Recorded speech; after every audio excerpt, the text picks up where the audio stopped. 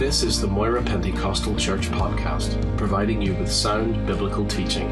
New content will be available every week throughout 2015. We hope that you will be encouraged, challenged, and blessed by this ministry.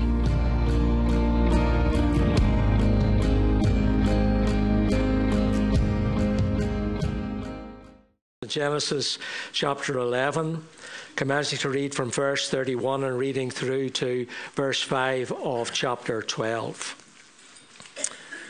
And Terah took his son Abraham and his grandson Lot and the son of Haran and his daughter-in-law Sarah, his son Abraham's wife, and they went out with them from Ur of the Chaldeans to go to the land of Canaan, and they came to Haran and dwelt there.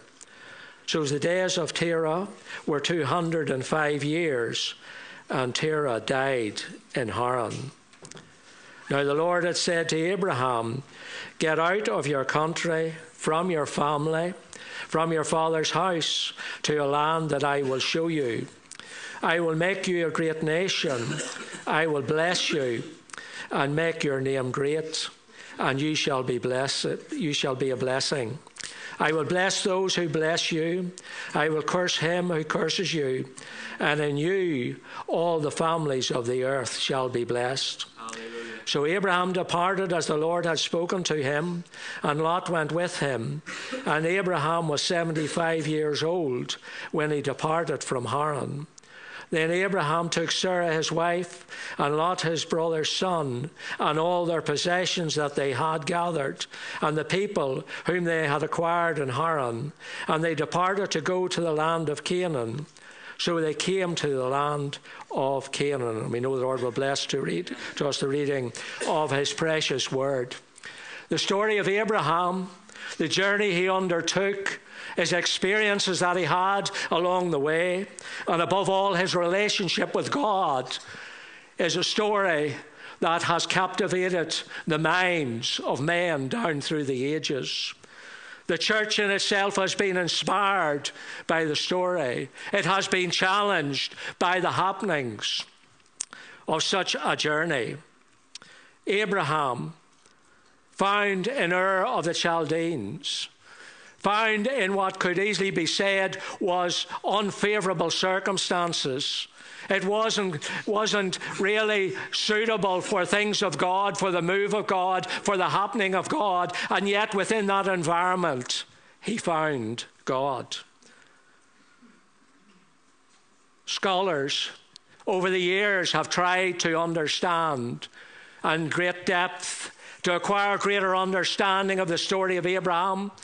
They go by what God's word presents to them, but they also try and delve into those things that's not contained within God's word.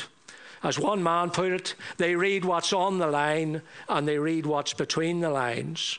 And they endeavor to get a greater understanding of the significance of the life of Abraham, and in particular, the journey that he undertook. And while they may not all agree in their findings, they all agree in one thing, that the journey of Abraham was the beginning of the wonderful plan of redemption as planned by God for the world through his Son, Jesus Christ. 2,000 years had passed since creation and the fall. 400 years had passed since the flood. And the world was back in darkness. It tells us that they were idol worshippers. They were full of wickedness. Each man was doing his own thing without having a conscience, without being accountable to anyone. And it's in that environment Abraham grew up.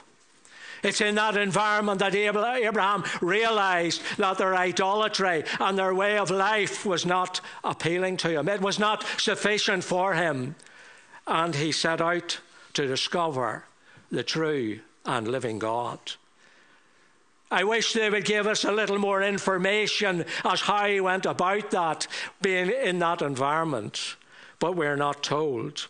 Sufficient to say, he sought God with all his heart, and God made contact. And that contact grew and developed.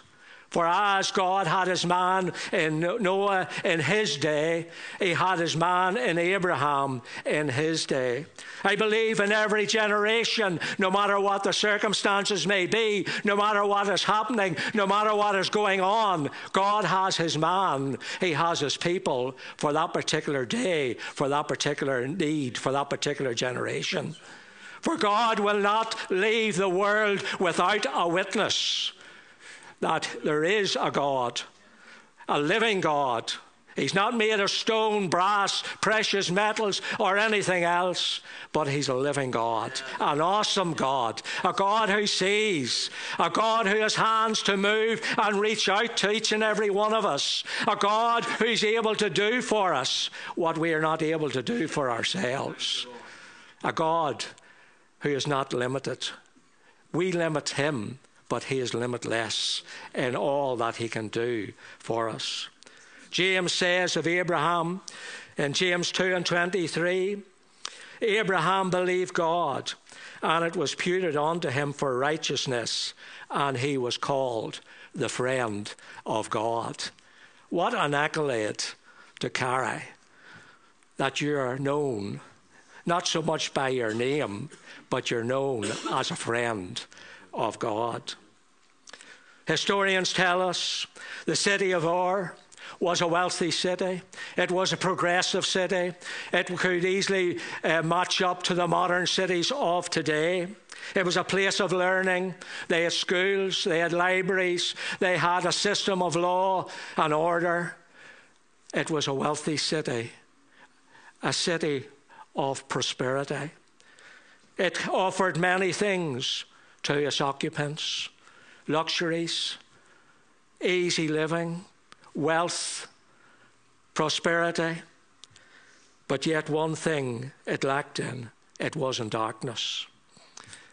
And God's desire was to bring Abraham out of that environment and to take him on a journey where he could relate to God in a new and fresh way, to acquire a greater understanding of God and the things of God.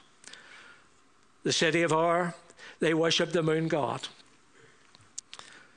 And the question for Abraham was, the bottom line was, did he want what God wanted for him, or did he want to stay where he was? How God communicated to Abraham his plan, we're not told.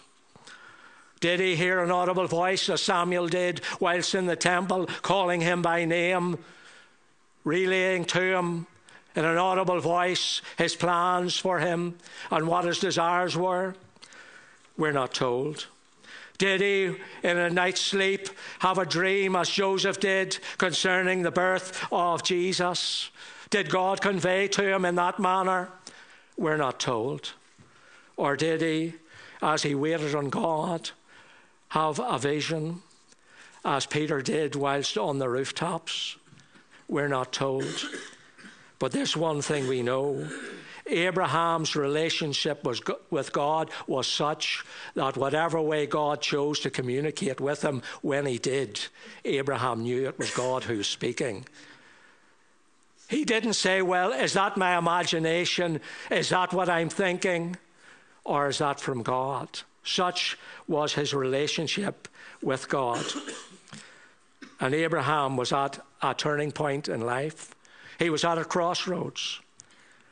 Did he go forward with God, or did he stay where he was?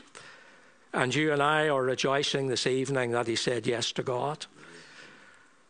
The writer in Hebrews put it in Hebrews 11:8. By faith, Abraham, when he was called to go out into a place which he should, after receive for an inheritance, obeyed, and he went out, not knowing whither he went. He said yes. He entered on the journey.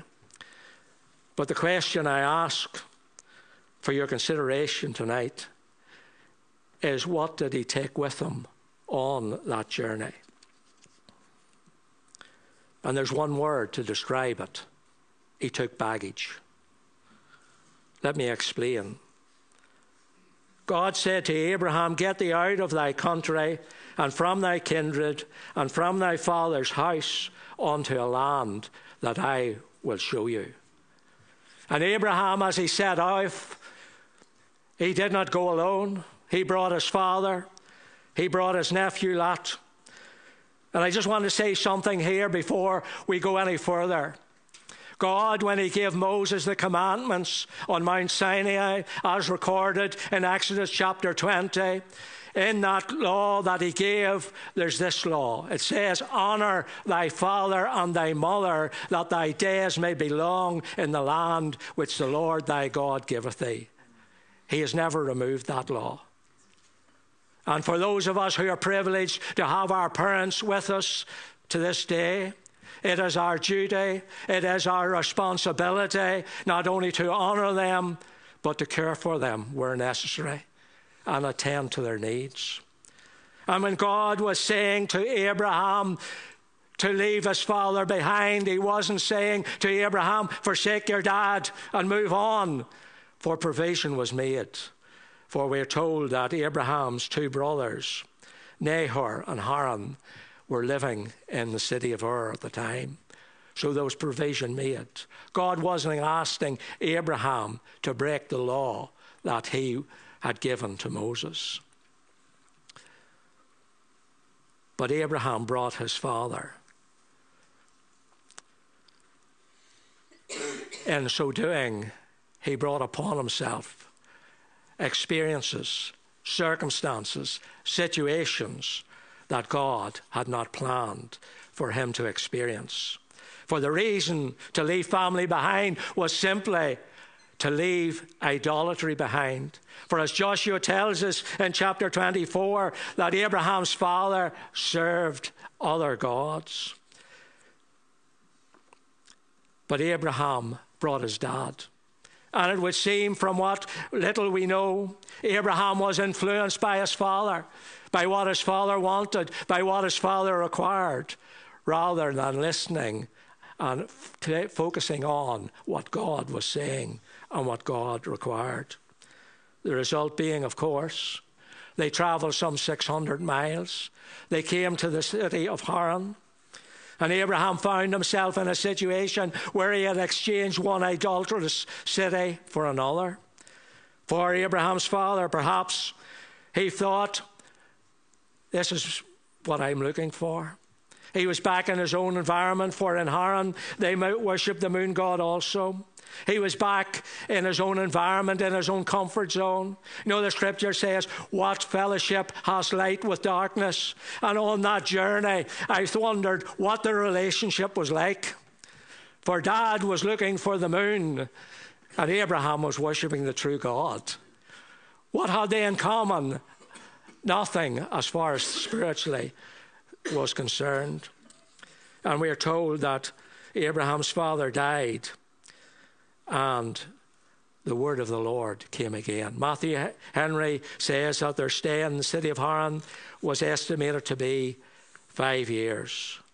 But the word of the Lord came again. But hear what the word of the Lord said. It hadn't changed. It hadn't altered.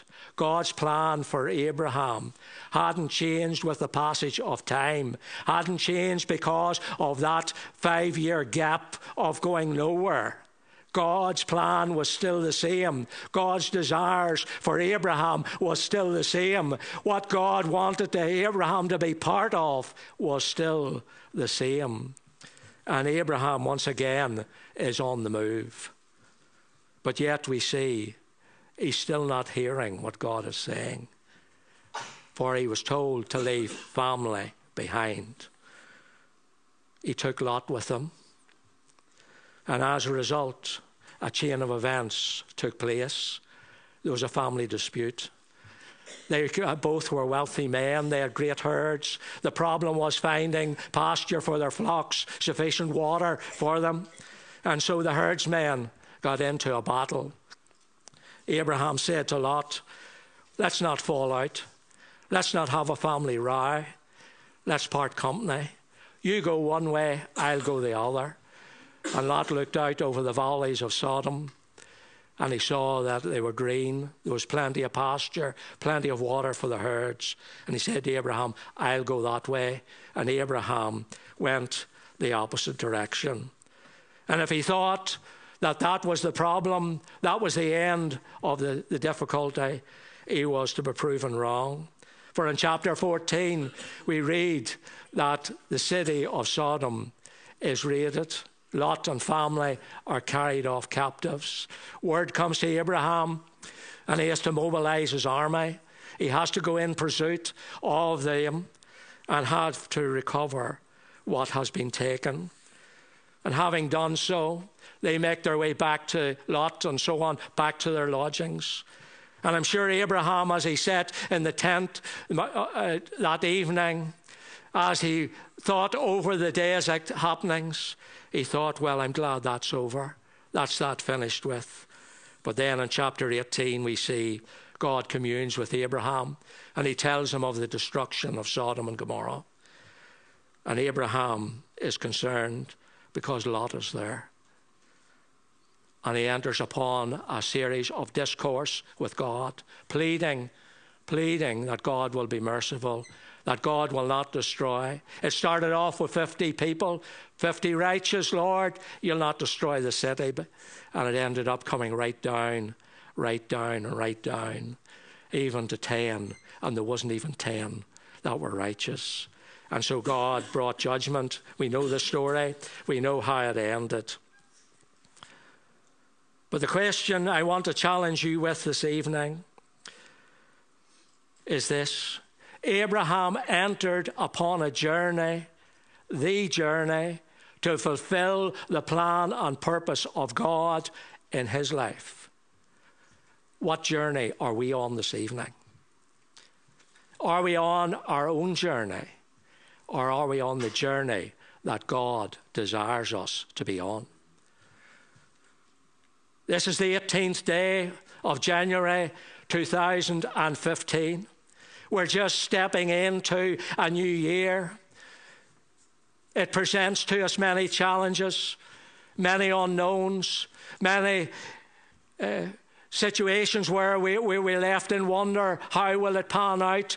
What will happen to us? How will we cope? What will we face? What valleys will we find ourselves in? What mountain tops will we find ourselves on? Where are we going this year? Who are we following? What is our desires? Are we thirsting after the things of the world? And when I say that, I'm speaking about careers and possessions and such like. Not that there's anything wrong with that in its right place. Or are we thirsting for the things of God? That we may know him, and we may know him in the power of his resurrection. That we may have a greater understanding of God and what he wants for us and what he wants to do through us, of how he wants to bless us, of how he wants to minister through us, even in this year in which we find ourselves. God is calling us in 2015 not to drift. Many are drifting. They're just here and there. No plan, no organisation. But God has a plan for us.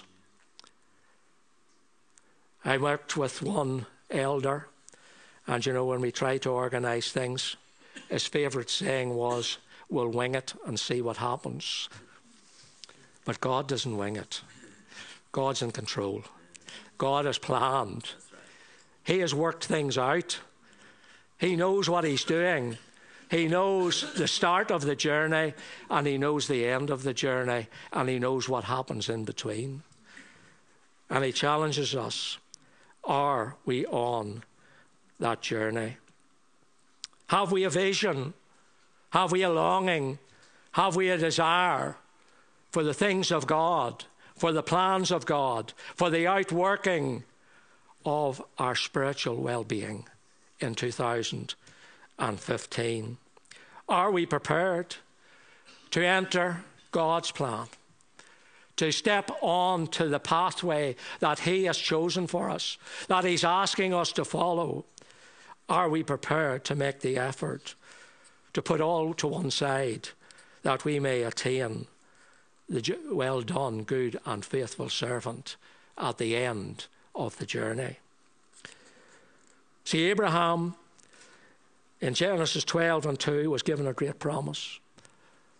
And Abraham in Ur, the city of Ur, as he heard that promise, he could have said, well, that's a brilliant promise. I like it. I want it. I really want it. But you know, until Abraham said yes to God, and he said, yes, I want it, and I'm prepared to do whatever you require me to do to see it fulfilled. If Abraham had remained in the city of Ur, the promise that God had made could not have been fulfilled. What promises have we missed out on in our lives because we haven't been prepared to say yes to God, because we haven't been prepared to get on the road, to make the effort required to see that promise fulfilled in our lives? Abraham went out with God, not knowing whither he went. He moved from what was certain, what was safe, what was routine, what he was familiar with, to going on a journey full of so many uncertainties. He didn't even know where the end of the journey was going to lead him. But he trusted and believed God. And you know, God has promised, I will never leave thee nor forsake thee. The writer in Proverbs 3:8 says, in all thy ways acknowledge him, and he shall direct thy path.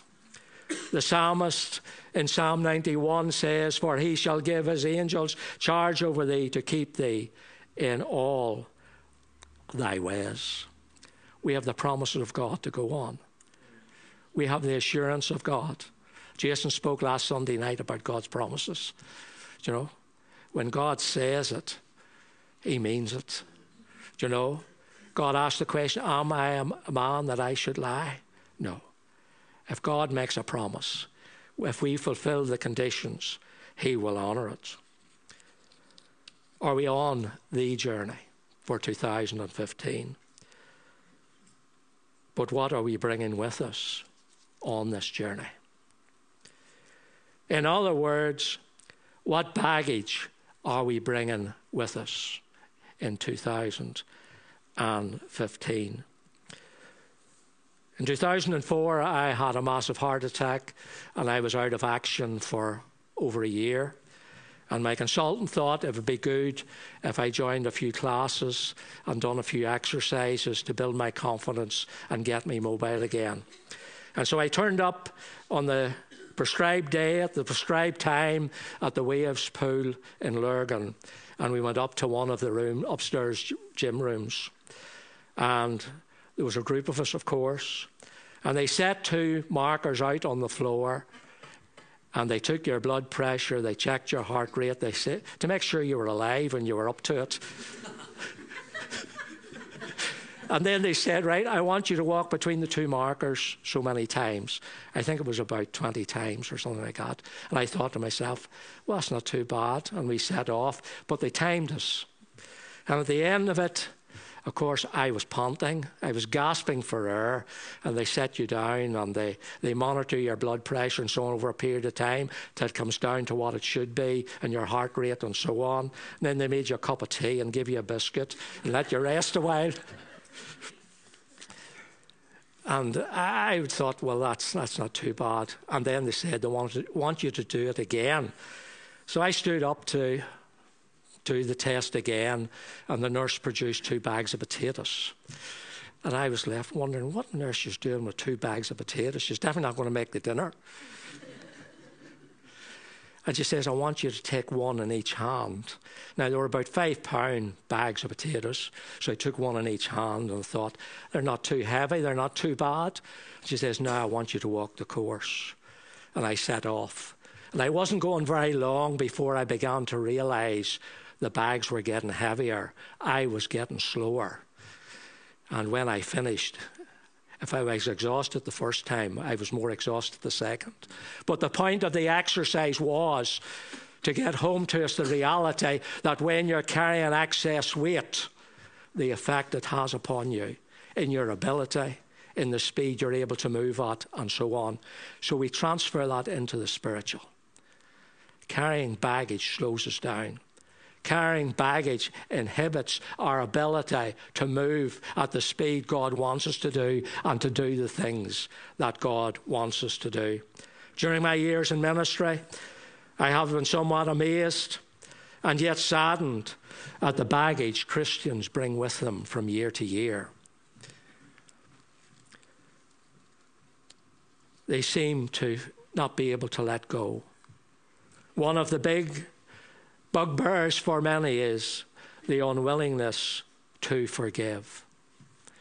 No, Jesus in his ministry was a ministry of forgiveness. It didn't matter who you were. It didn't matter what your background was. It didn't matter what your lifestyle was. Jesus preached forgiveness. The church preaches the message of forgiveness. But sometimes I think they fall very short, for they don't act the way they preach. Unwillingness to forgive has wrecked lives, has wrecked families, has wrecked communities, has even wrecked churches. We're called upon to forgive. Someone said something. Someone did something. Or maybe it was slightly different. Someone didn't say what you were hoping they were going to say. They didn't give you the praise you were looking for. Someone didn't acknowledge what you had done, and you were hurt. Your feelings were hurt. And you said, you know, I'll get even. I'll not have that. And what started off as, I would say, a molehill, over a period of time has come into a mountain. I've met those who have carried baggage, not just from one year to the other, but from year after year after year. Some have even carried it for a lifetime. And you know, the outcome is, for those who find themselves in that position, their health suffers, their well-being suffers, but above all, their spiritual life suffers. Lives that have been used of God, lives that had tremendous potential, all of a sudden have stopped because they wouldn't forgive what has been done to them, what has happened to them. One man I was speaking to on the matter, he said to me, you know, you can't unscramble scrambled eggs. It's an impossibility. You can't undo what has happened. You can't change what has happened. You can't turn the clock back and rerun the situation. I remember a conversation with one lady going back many years, and she quoted from Romans 12, "Vengeance is mine, saith the Lord, I will repay thee." That was her attitude. She wasn't going to give up. She wasn't going to let go. She was waiting on judgment as came down on Sodom and Gomorrah. How sad. How sad that a child of God, one who believed in God, one who knew forgiveness of sins, could not find it within her heart to forgive those who had wronged her. But then she's not the only one. Even the disciples had a similar attitude. For we read in Luke chapter 9, James and John were displeased with what was going on. And what did they say? "Lord, wilt thou that we command fire to come down from heaven and consume them, even as Elias did?" But Jesus says, he rebuked them, "You know not what manner of spirit ye are of." Then, of course, in Matthew 18, we have Peter's conversation with Jesus. "If my brother offend me, how many times should I forgive him?" 7, Peter suggested. Jesus says, not just 7, but 70 times 7. In other words, There's no limit to how many times we forgive. Paul, speaking of the situation in Romans 12, says these words, speaking of those who have offended us and how we should respond to them. If your enemy is hungry, feed him. If he is thirsty, give him a drink. For in doing so, you will heap coals of fire on his head. Do not be overcomers by evil, but overcome evil with good. Jesus, in dealing with the disciples in Matthew chapter 6, once again we're given another example of forgiveness. The disciples said to Jesus, Lord, teach us how to pray. And in verses 9 and 13 of chapter 6, we have what we refer to as the Lord's Prayer. And yet contained within that prayer, there's this line, forgive us our trespasses as we forgive those who trespass against them. But yet we recite the prayer, and we fail very often to take note of the last two verses, 14 and 15, in which Jesus is speaking. He's speaking to his disciples. He's making a very positive point to them. For if you forgive men their trespasses, your heavenly Father will also forgive you yours. But if you forgive not men their trespasses, neither will your Father forgive you your trespasses. That's an awful verse, a challenging verse. This is not a disciple speaking. This is Jesus himself. This is the situation. He's saying to his disciples, listen guys, this is how it is. You either forgive, because if you don't forgive, I'll not forgive. And those who need to forgive are also those who need to be forgiven. When I read such verses, and I think of my experiences in the past and those I have dealt with, and some have gone to their eternal reward with unforgiveness in their hearts, it leaves me with concern and wonder and anxiety. Or maybe the baggage that you're carrying this evening is one of fear of failure. You've tried in the past to move out in the things of God. You've got involved on a one-to-one basis, maybe in something that the church has organised. You've tried it and it hasn't worked out. And you've said to yourself, you know, I'm not going to do that again. I'm not going to try that again. I'm amazed how easily we give up regarding things spiritual, but as regards our careers and life and so on, we persist. In life, if at first you don't succeed, we say try again. In the spiritual, we say if at first you don't succeed, just give up. And that seems to be many people's attitude. But you know, if we adopted the same attitude as regards things spiritual as we do with everyday life, we wouldn't get very far. We wouldn't achieve very much. You know, Paul says in Philippians 4 and 13, I can do all things through Christ, which strengtheneth me. Paul, in making that statement, wasn't saying, listen, guys, I'm a Superman. I can do anything. But what he was saying is, when I do, with God's help, the things that God asks of me to do, the things that God knows that I'm capable of doing, then God comes in and he does what only he can do. And between the two of us, we get the job done. Perhaps the baggage you're carrying is one of concern, uncertainty about the future. You may think, well, you know, life's not fair. And if I'm being honest, in many situations, life isn't fair. Perhaps, like me, you've asked the question, why do bad things happen to good people?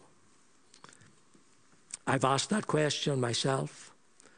I haven't been able to come up with an answer. I've read books, I've heard comments, but none has satisfied me sufficiently as to what the answer should be. Perhaps life has brought death at your door. Bereavement has come. And you're asking the question, why? 33 years ago, death came to my door. And I found myself asking the question, why, Lord? Why? And for some time, I found myself in constant prayer, waiting on God and saying, Lord, why? Why? Why did this happen? Why me? And then after a while, I changed my prayer a little and I said, well, Lord, you know, give me a little hint. Give me a little hint and that'll suffice me. But you know, there was still no answer. And then I had to come to the realization that for this question, there was no answer this side of eternity. One day, I'll understand why. Perhaps because of bereavement, as I've spoken to some in the past, they're filled with guilt. Guilt that they are here, their loved one is gone. They feel guilty and unable to move on with life. You know, the scripture speaks of a time to mourn, and we need time to mourn. How long we take is up to the individual. But the scriptures also speak of a day when mourning is past. The scriptures, as I have read them, I'm summarising, and it very much challenges us who are in this position that we wash our face, we get rid of the clothes of mourning, and we move on with God. For when death came knocking at our home, God's plan for my life didn't stop. It hasn't changed. It hasn't altered. God has still a plan for me as he has for each one of you who are found in that situation. Perhaps it's ill health that has come at your door. Life's going great. Everything's well. Bang. And within a short space of time, ill health has come. Not only short term, but I'm speaking of long term.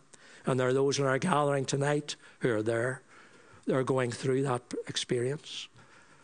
I'm 10.5 years coping with it.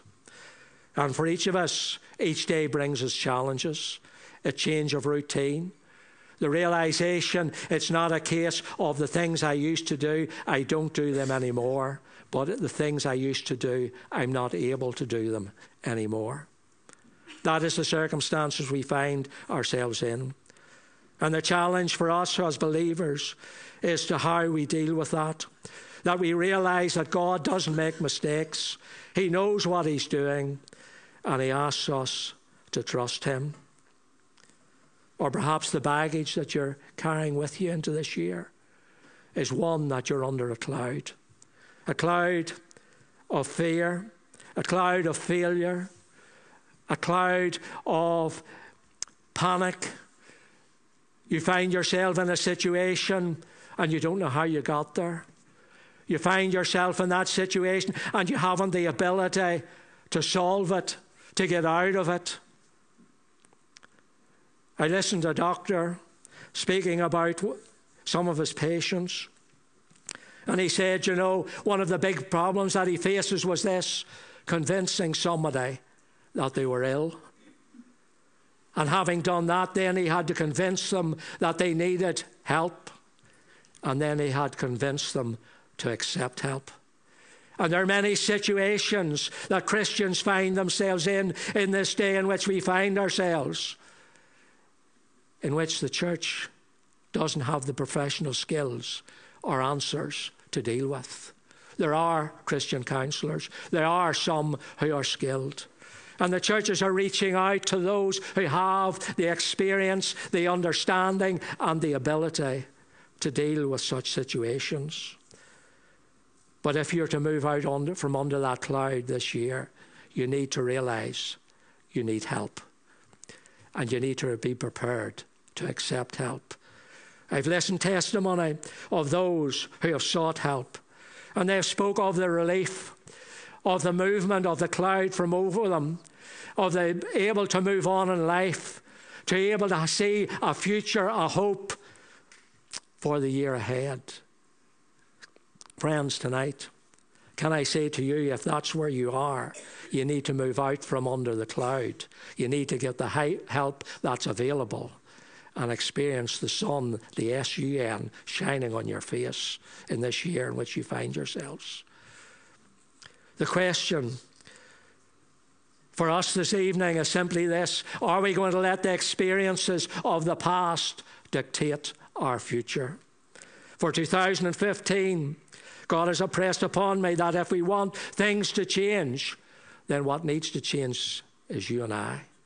So often we're waiting, well, when this changes, when that happens, when something else happens, then I'll move. But God is saying, I'm waiting on you. I'm wanting you to change. Paul said in Hebrews 12, wherefore seeing we also are compassed about with so great a cloud of witness, let us lay aside every weight and the sin which doth so easily beset us, and let us run with patience the race that is set before us. Paul could easily have brought baggage with him. In 2 Corinthians 11, he says, thrice was I beaten with rods, once was I stoned, thrice I suffered shipwreck, a day and a night I have been in the deep. He was imprisoned, he suffered many things. But Paul adopted the attitude, none of these things move me. They've happened. I can't change them. I'm moving on. I'm leaving them behind. I'm committing them to Jesus. He goes on to say in Philippians 3, brethren, I count not myself to have apprehended, but this one thing I do, forgetting those things which are behind, I press towards the mark of the prize of the high calling in Christ Jesus. Is that where we are this 18th day of January 2015? Abraham was told of a wonderful promise. He had to make up his mind. He had to decide whether he wanted what God wanted for him or whether he was going to stay where he was. God has a wonderful plan and promise for us. We often refer to Jeremiah 29:11, for I know the plans I have for you, declares the Lord, plans to prosper you and not to harm you, plan to give you a hope and a future. See, we're not just a face in a crowd. We're not just a number as far as God's concerned. We're an individual. God knows us by name. Scriptures tell us he knows how many hairs are on our head. And for some of us, that's less challenging than others. But that's reality. That says something of the interest that God places upon each and every one of us. And God has a wonderful plan for us. Before we arrived on the scene, he knew us. Before we arrived on the scene, he had a plan laid out from our arrival to our departure. And his desire is to bless us, to meet our needs, and to prosper us. No, we're not robots. We're not machines tonight. God in his creation created man to have a free will. A will in which he could think, in which he could decide, in which he could say yes or no to the things of God.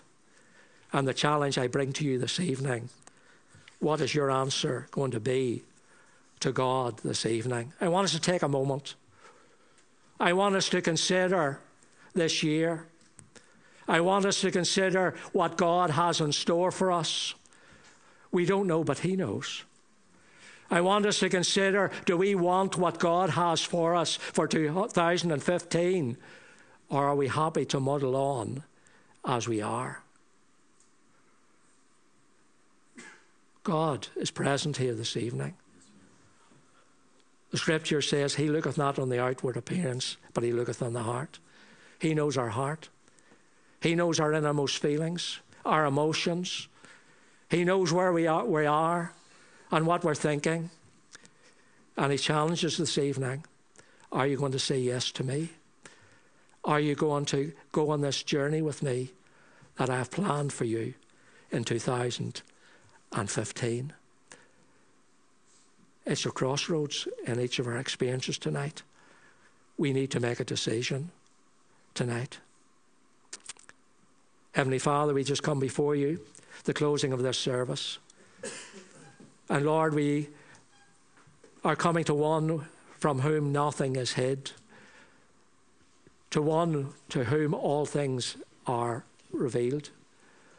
And we pray, Lord, this evening that as we have searched our hearts and given our answer, Lord, that you will give us the strength to change the things that need to be changed, the grace to accept the things we cannot change, and the determination to go through with you in this year 2015.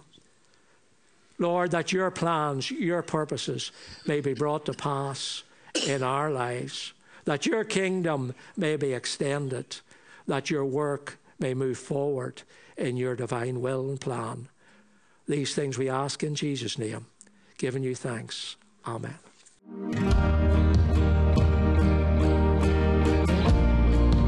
Thank you for listening to this podcast. You can also watch the Sermon of the Month video at youtube.com/Moira Pentecostal, or even download the sermon video through our iTunes video podcast. For more information, visit us at www.mpc.org.uk.